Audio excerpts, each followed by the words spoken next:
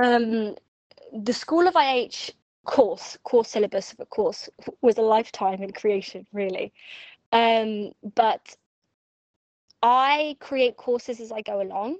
So the way that I do course creation is I come up with a concept and I create as I'm selling and I create as I'm delivering. It's just always the way that I've done it, because I always want to feel that the thing that I'm delivering is alive as I'm teaching it.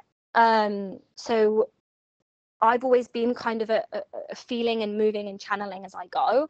I know that not everyone's like this, and I don't want you guys to feel constrained to doing it the way that I do it.